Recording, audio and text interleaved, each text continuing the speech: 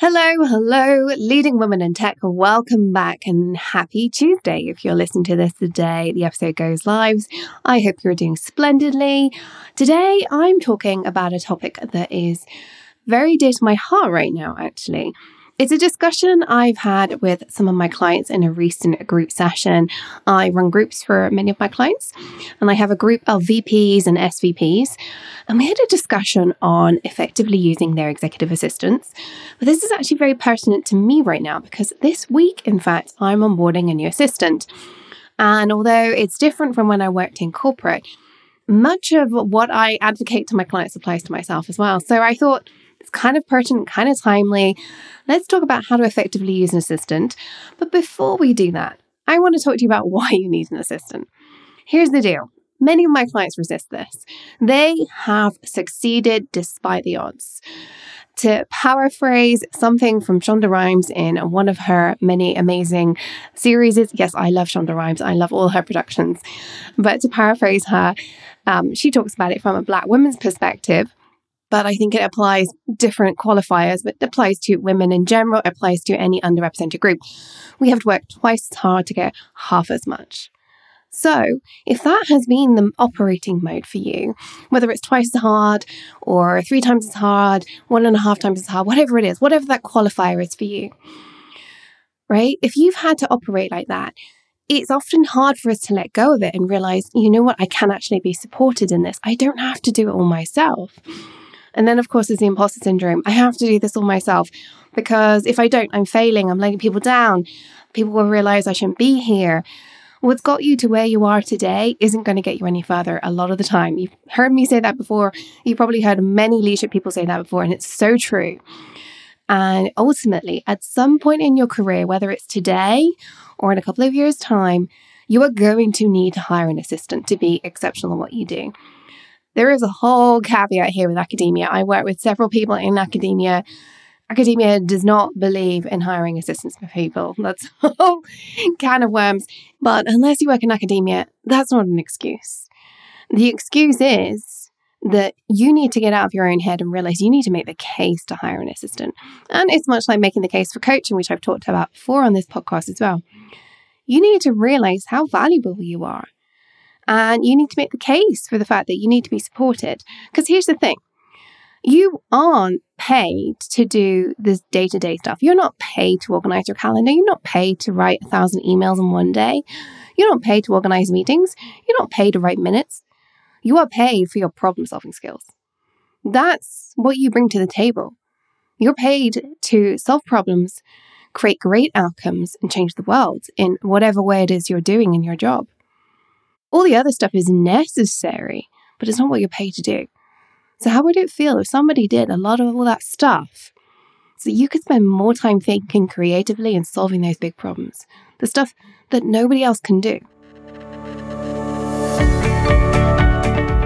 You're listening to the Leading Women in Tech podcast, where we talk about real leadership and what this means for the world of tech, the techniques, tips, and strategies you can use to become a standout leader. I'm your host, Tony Collis, tech leadership coach, strategist, and coffee lover. And in each episode, I share my best insights designed to make your success not just simple, but inevitable. Whether you're on the way to the C-suite, an emerging leader, or a budding entrepreneur, this is the podcast you need to become a lit-up leader and turn your tech passion into a career you love.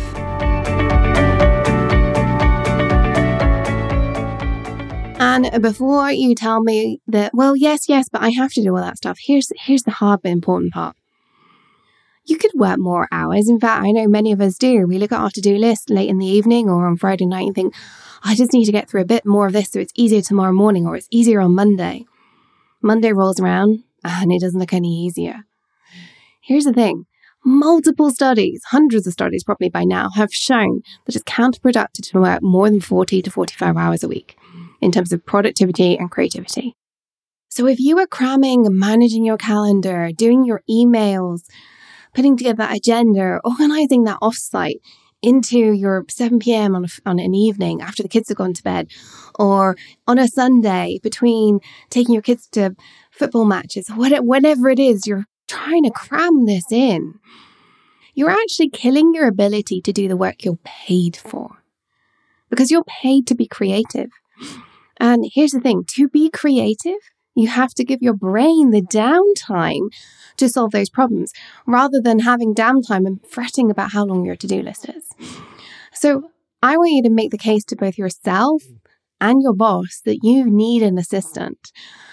Work out your hourly rate. Figure out how many hours per week should you be working.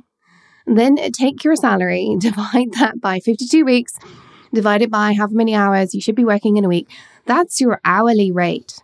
Here's the thing. I bet that's a lot more than hiring an assistant. In fact, it's a lot more than hiring another engineer or a second in command as well.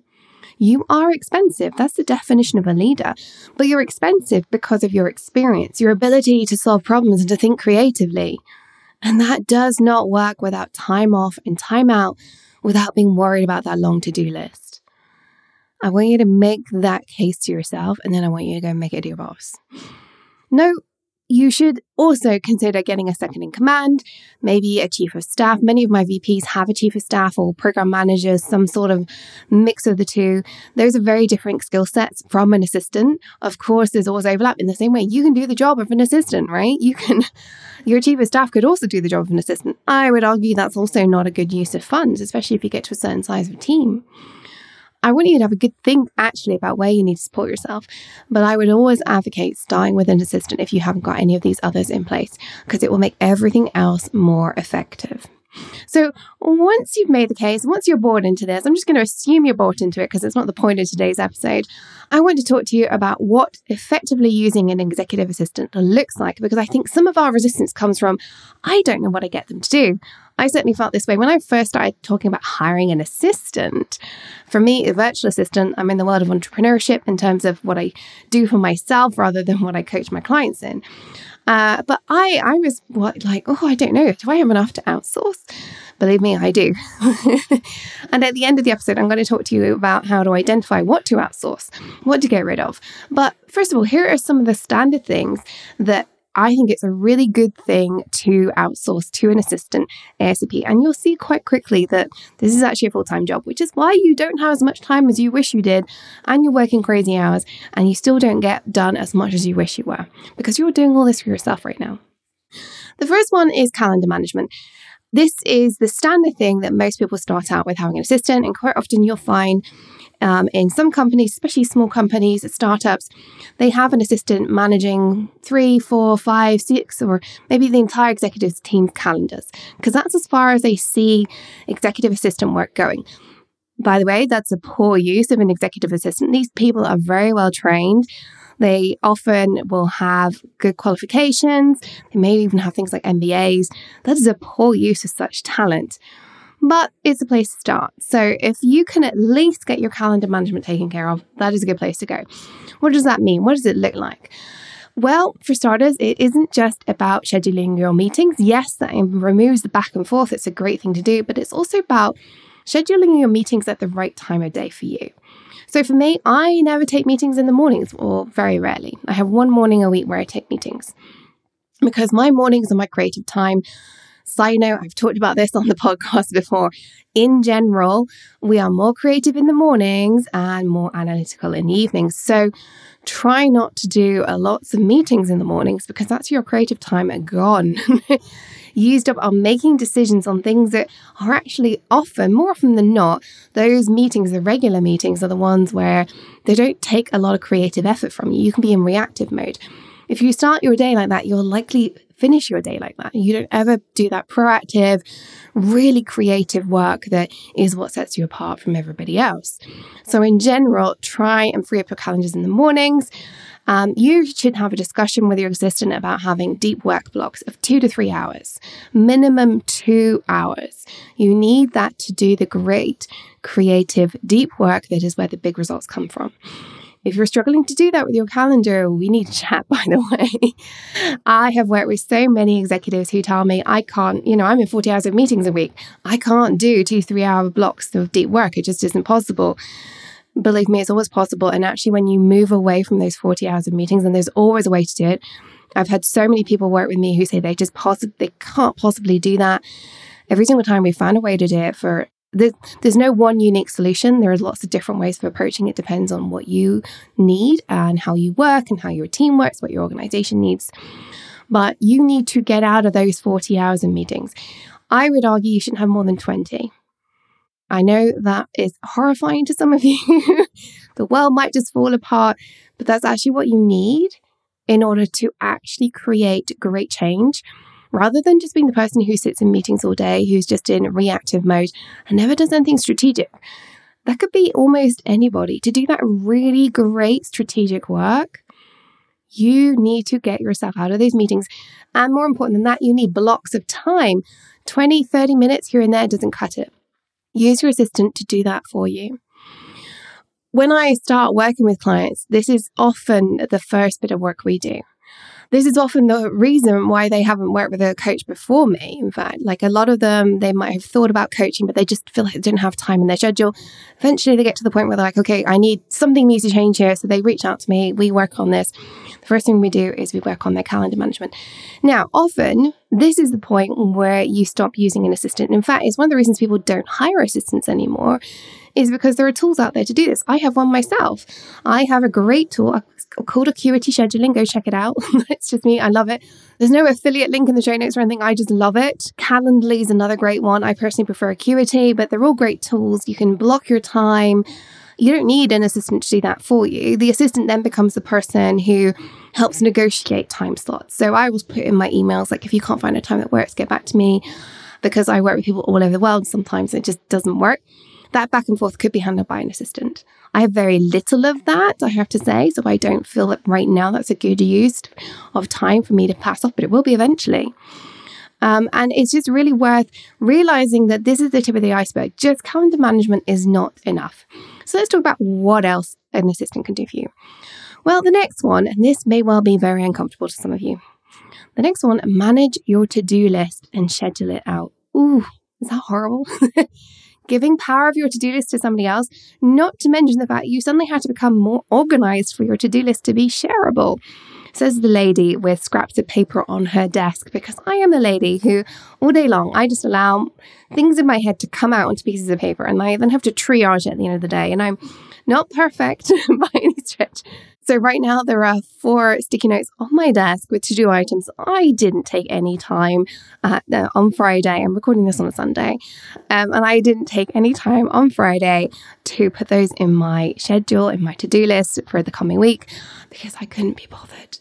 Don't tell anyone that. But I was just like, I'm done. So there is some fear in this sometimes that when we hand over control of our to-do list, one, there's that control piece, and most of us are control freaks. I certainly am, recovering control freak here.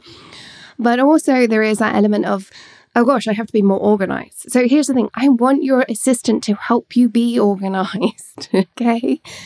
I want your assistant to make your life more comfortable for you. And here's the other part of this that is really powerful. I want you to get your assistant to start scheduling things into your calendar for you. It's a to-do list item. You need to be having a chat with them every day, 10 minutes, or you could Slack them. I prefer a 10-minute actual chat because I think you convey more. Although I'm on Slack all day, and I'm the person who prefers not to do conversations. I am very much, aside from my clients, I like to go with the flow. My team knows this. We don't do sync ups very regularly because I'm just not a fan of it. But I do know that in this particular instance, having a regular actual sync up is super powerful because they will ask you questions such as, okay, so how important is this? How urgent is this? When do you want it done by? Is that a hard deadline? Is that a soft deadline? How long is it going to take you?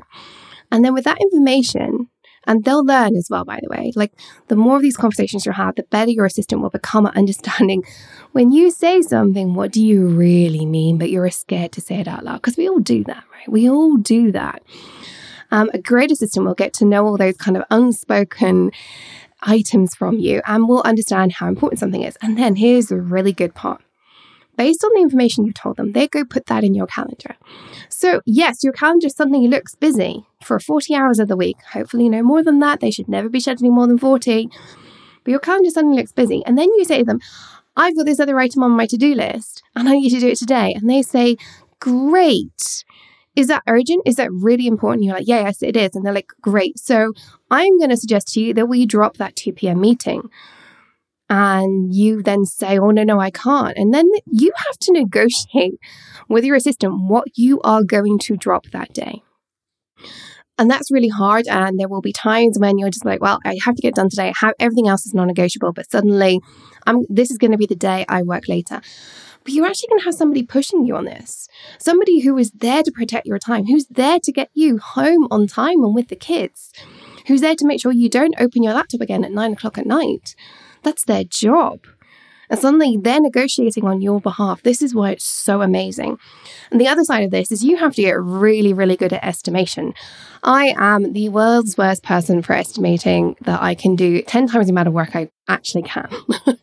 I am overly optimistic. It's a constant topic of conversation with my coach. I think I can achieve everything in a day. I really do.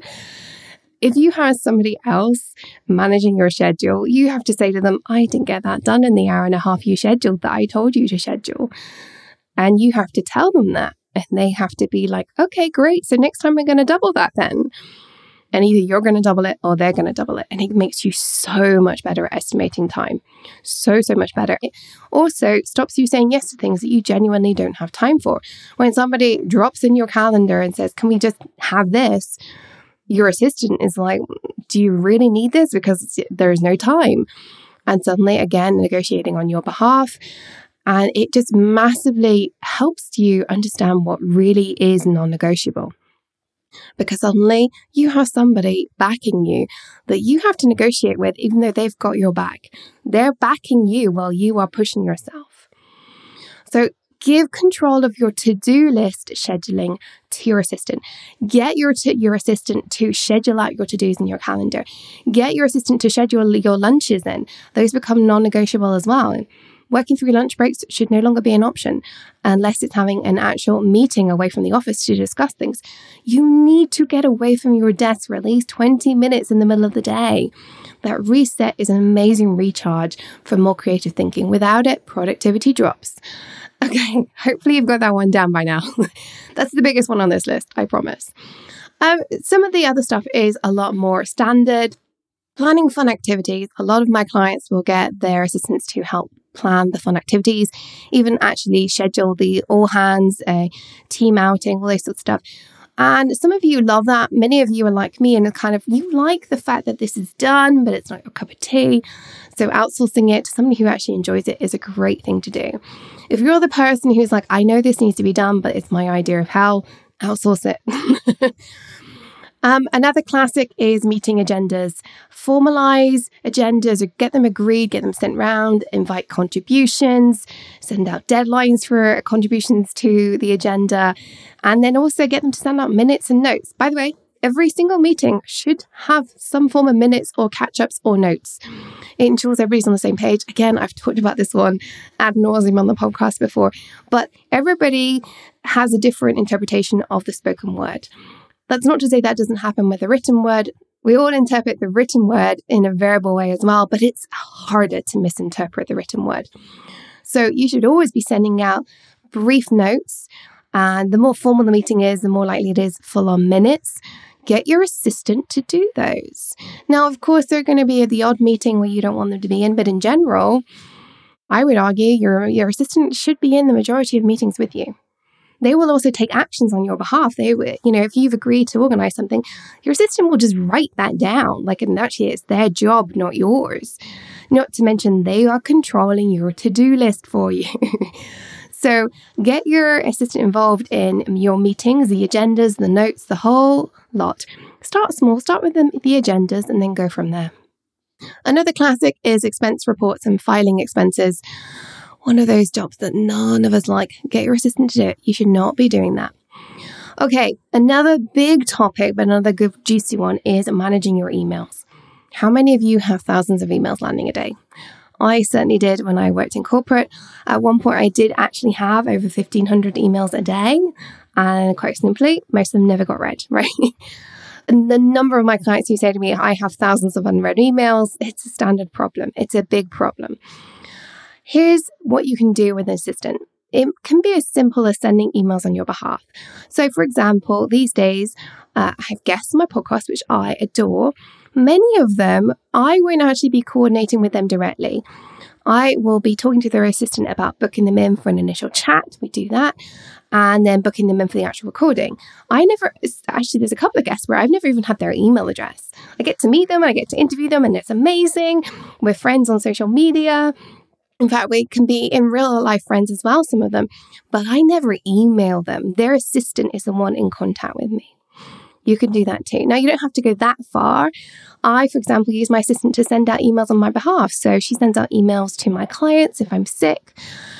She sends out emails to podcast guests when their episode goes live. There's all sorts of things like that. You can do that too. Get your assistant to send out emails on your behalf. That's a simple step.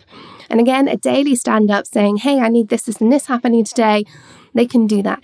You can proofread what they're going to send until you trust them. But that's a great way to go. But you can go further than that. Actually get them to manage your inbox. Now, your assistant should be somebody you totally trust. Part of your work in hiring them is finding somebody you can have that rapport with. And you don't have to hand over your control of your inbox straight away. But ultimately, a really good place to go is to get your assistant really managing your inbox. So you have to be accepting of the fact they're going to see sensitive items. It's their job description, or at least it should be. And then they can do several things for you. The easy bit is the triage. Get rid of the noise, dealing with meeting requests, taking care of all of that. But they can go further. Have them draft responses or even send responses on your behalf. So one lady I've previously worked with had an assistant who drafted every single reply she ever sent from her email. They didn't actually send them. What they did is they draft them or put them in an outbox. And my client went through that every day, once a day, 15 minutes, went through all those drafts, approved them, and they would get sent. She spent 15 minutes per day in her email. That was it, compared to what most of us spend hours. So you can totally go down that route. And yes, templates are powerful. I highly recommend using templates and get your assistant to use templates. In fact, one of the things I'm looking forward to in my business is outsourcing more of my emails. And as part of that, I've been building up templates since day one of my business. I learned that trick when I was an executive working in corporate. If I send an email more than once, I make sure I turn it into a template. In fact, I'm so bad at actually doing that. I now have a rule with myself where if I'm about to hit reply and I know I sent this kind of email before, or I'm about to hit compose and I sent this kind of email before, rather than composing it and putting on my to-do list, go turn that into a template, I actually do the template work right there and then.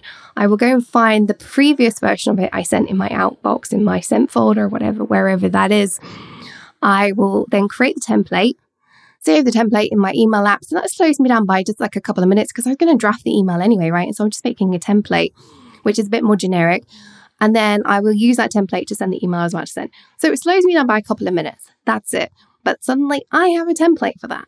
And that means that whenever I do hire an assistant to start managing my inbox rather than the inbox for my business, because there is a separate inbox for my business, I suddenly have all these templates they can just start using. They're in my voice that I'm happy for.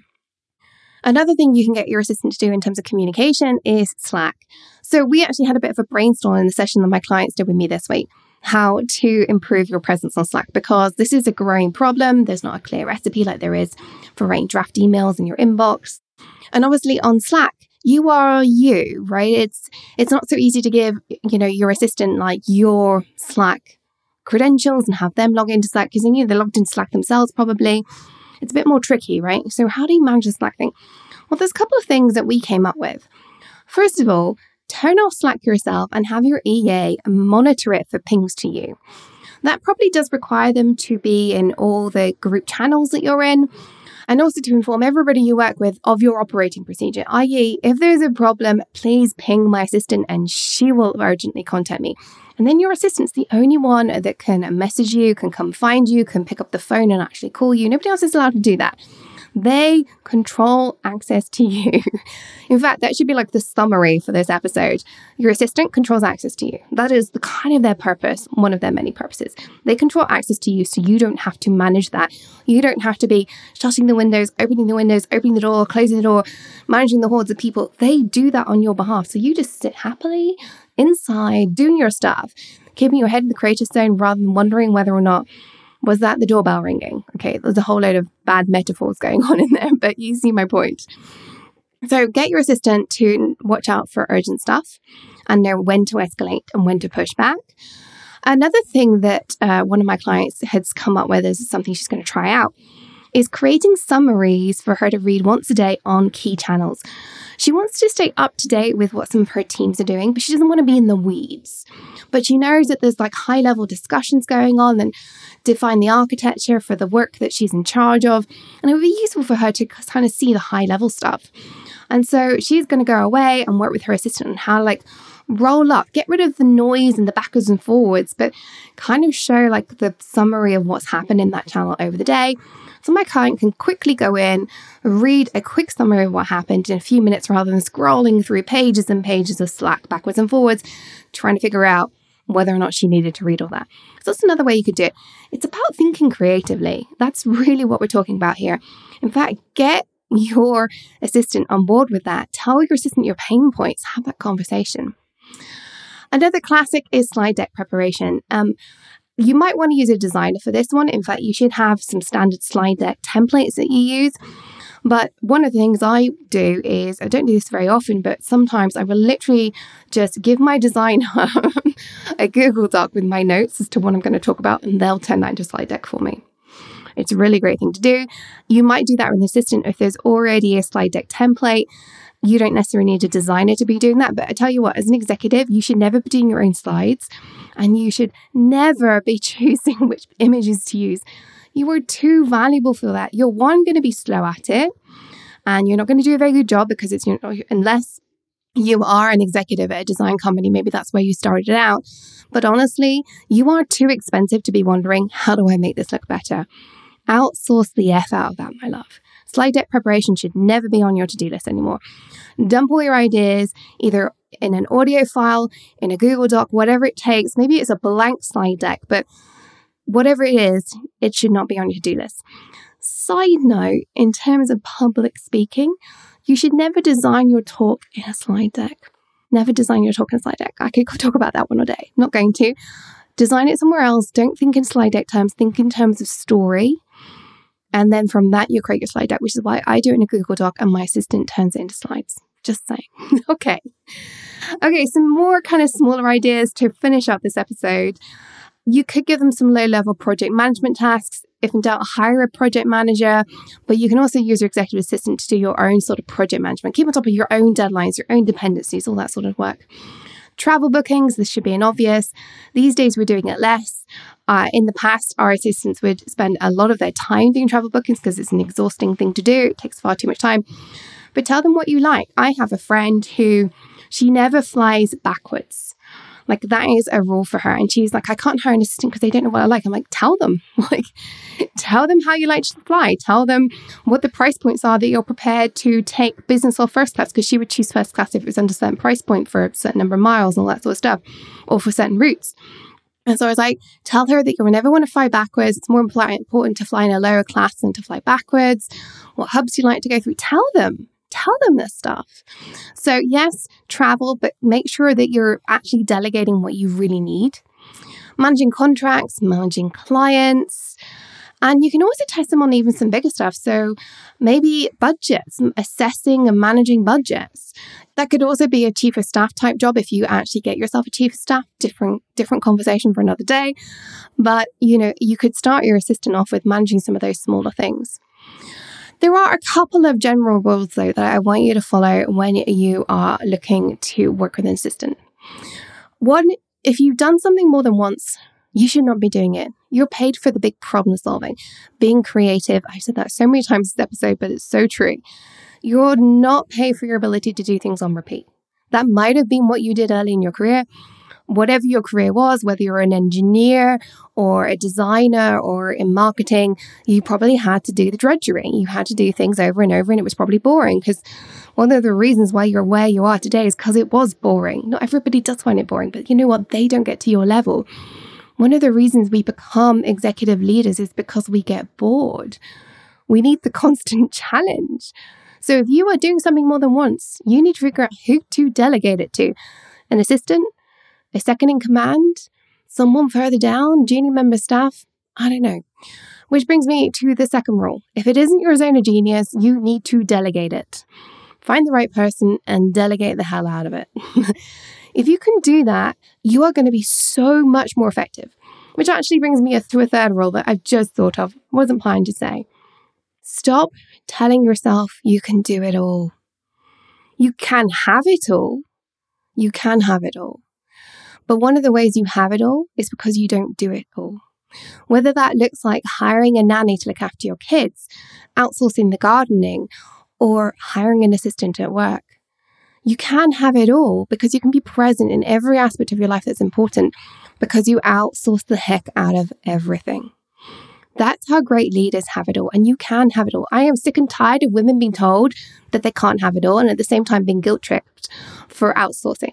The way to have it all is to outsource and feel really good at finishing your work at 5 p.m, feeling really great about not working evenings and weekends. And to do that, you need to make sure you outsource. So stop feeling guilty about the fact that you need to outsource. Stop telling yourself, I can just do 30 more minutes and not give that to somebody else. If you are not the only person in your business that can do it, you should outsource it. If somebody else in the business can do it, outsource it. You are paid to do what you do because you are unique. You have a unique set of skills. You're extraordinary as a leader. So start owning that. Let's finish up with a leadership mindset moment, or I kind of feel like that last little bit there was a bit of a leadership mindset moment, but here we go. In case you're new around here, a leadership mindset moment, which I provide at the end of every episode, one of my favorite things to do, is a tip to help you adjust how you act or think to make it easier to up-level on the topic of today's podcast. So here's a quick one for you. Communicate more than you think you need to, and always give context. A great assistant can solve problems for you before you ever see them coming. In fact, if you work closely with an assistant for a long period of time, they're going to start understanding how you tick, how you operate. They're going to solve problems that you are never going to see. That's what you pay them for. They're going to be busy and you're not going to know why they're busy because they're solving problems that you never need to care about. But for them to get to that point, you have to give them context. You need to make sure you know how they need to move forwards or how they need to move you forwards, how you like to be supported, what success looks like. Communicate more than you think you need to, and always give context. If you do that, you are going to be setting them up for success, which means you are going to have success. And my final point, as always, lead with trust, and especially with your assistant. Do your due diligence in the hiring process. Make sure that these people are extraordinary, that you know you can, in theory, trust them, and then assume trust. Lead with trust. If you can't do that, you aren't going to use them effectively. I've had whole episodes on leading with trust. It is quite simply the most important thing we do as leaders. And if you can't do that with your assistant, you aren't going to use your assistant effectively. Now, there will be times, as I've spoken about before, when that trust gets abused. But we tend to hang on to the times where it gets abused and we get let down as the operating procedure. That's what's going to happen. We therefore can't trust. Actually, that's the rarity. In fact, if we don't trust, it becomes a self-fulfilling situation where because we aren't trusting, we're not trusted back. Lead with trust. You can pick up the pieces. You're extraordinary. If something goes wrong, you will sort it out. But if you don't lead with trust, it's more likely it's not going to work out. Lead with trust. I hope that you found that one useful. If you are hiring an assistant, maybe you already have an EA and this has given you some new ideas for how to effectively use an EA, I would love to know. Drop me a DM over on LinkedIn. I answer every single one. I would love to know, what are you doing? How are you using an assistant? Where would you like to use an assistant? Are you struggling to make the case to yourself or to your boss? Tell me. I'd love to know. But until next time, remember, stay on your tech leadership game, my love. Follow your dreams because the world really does need that uniqueness that you bring as a leading woman in tech.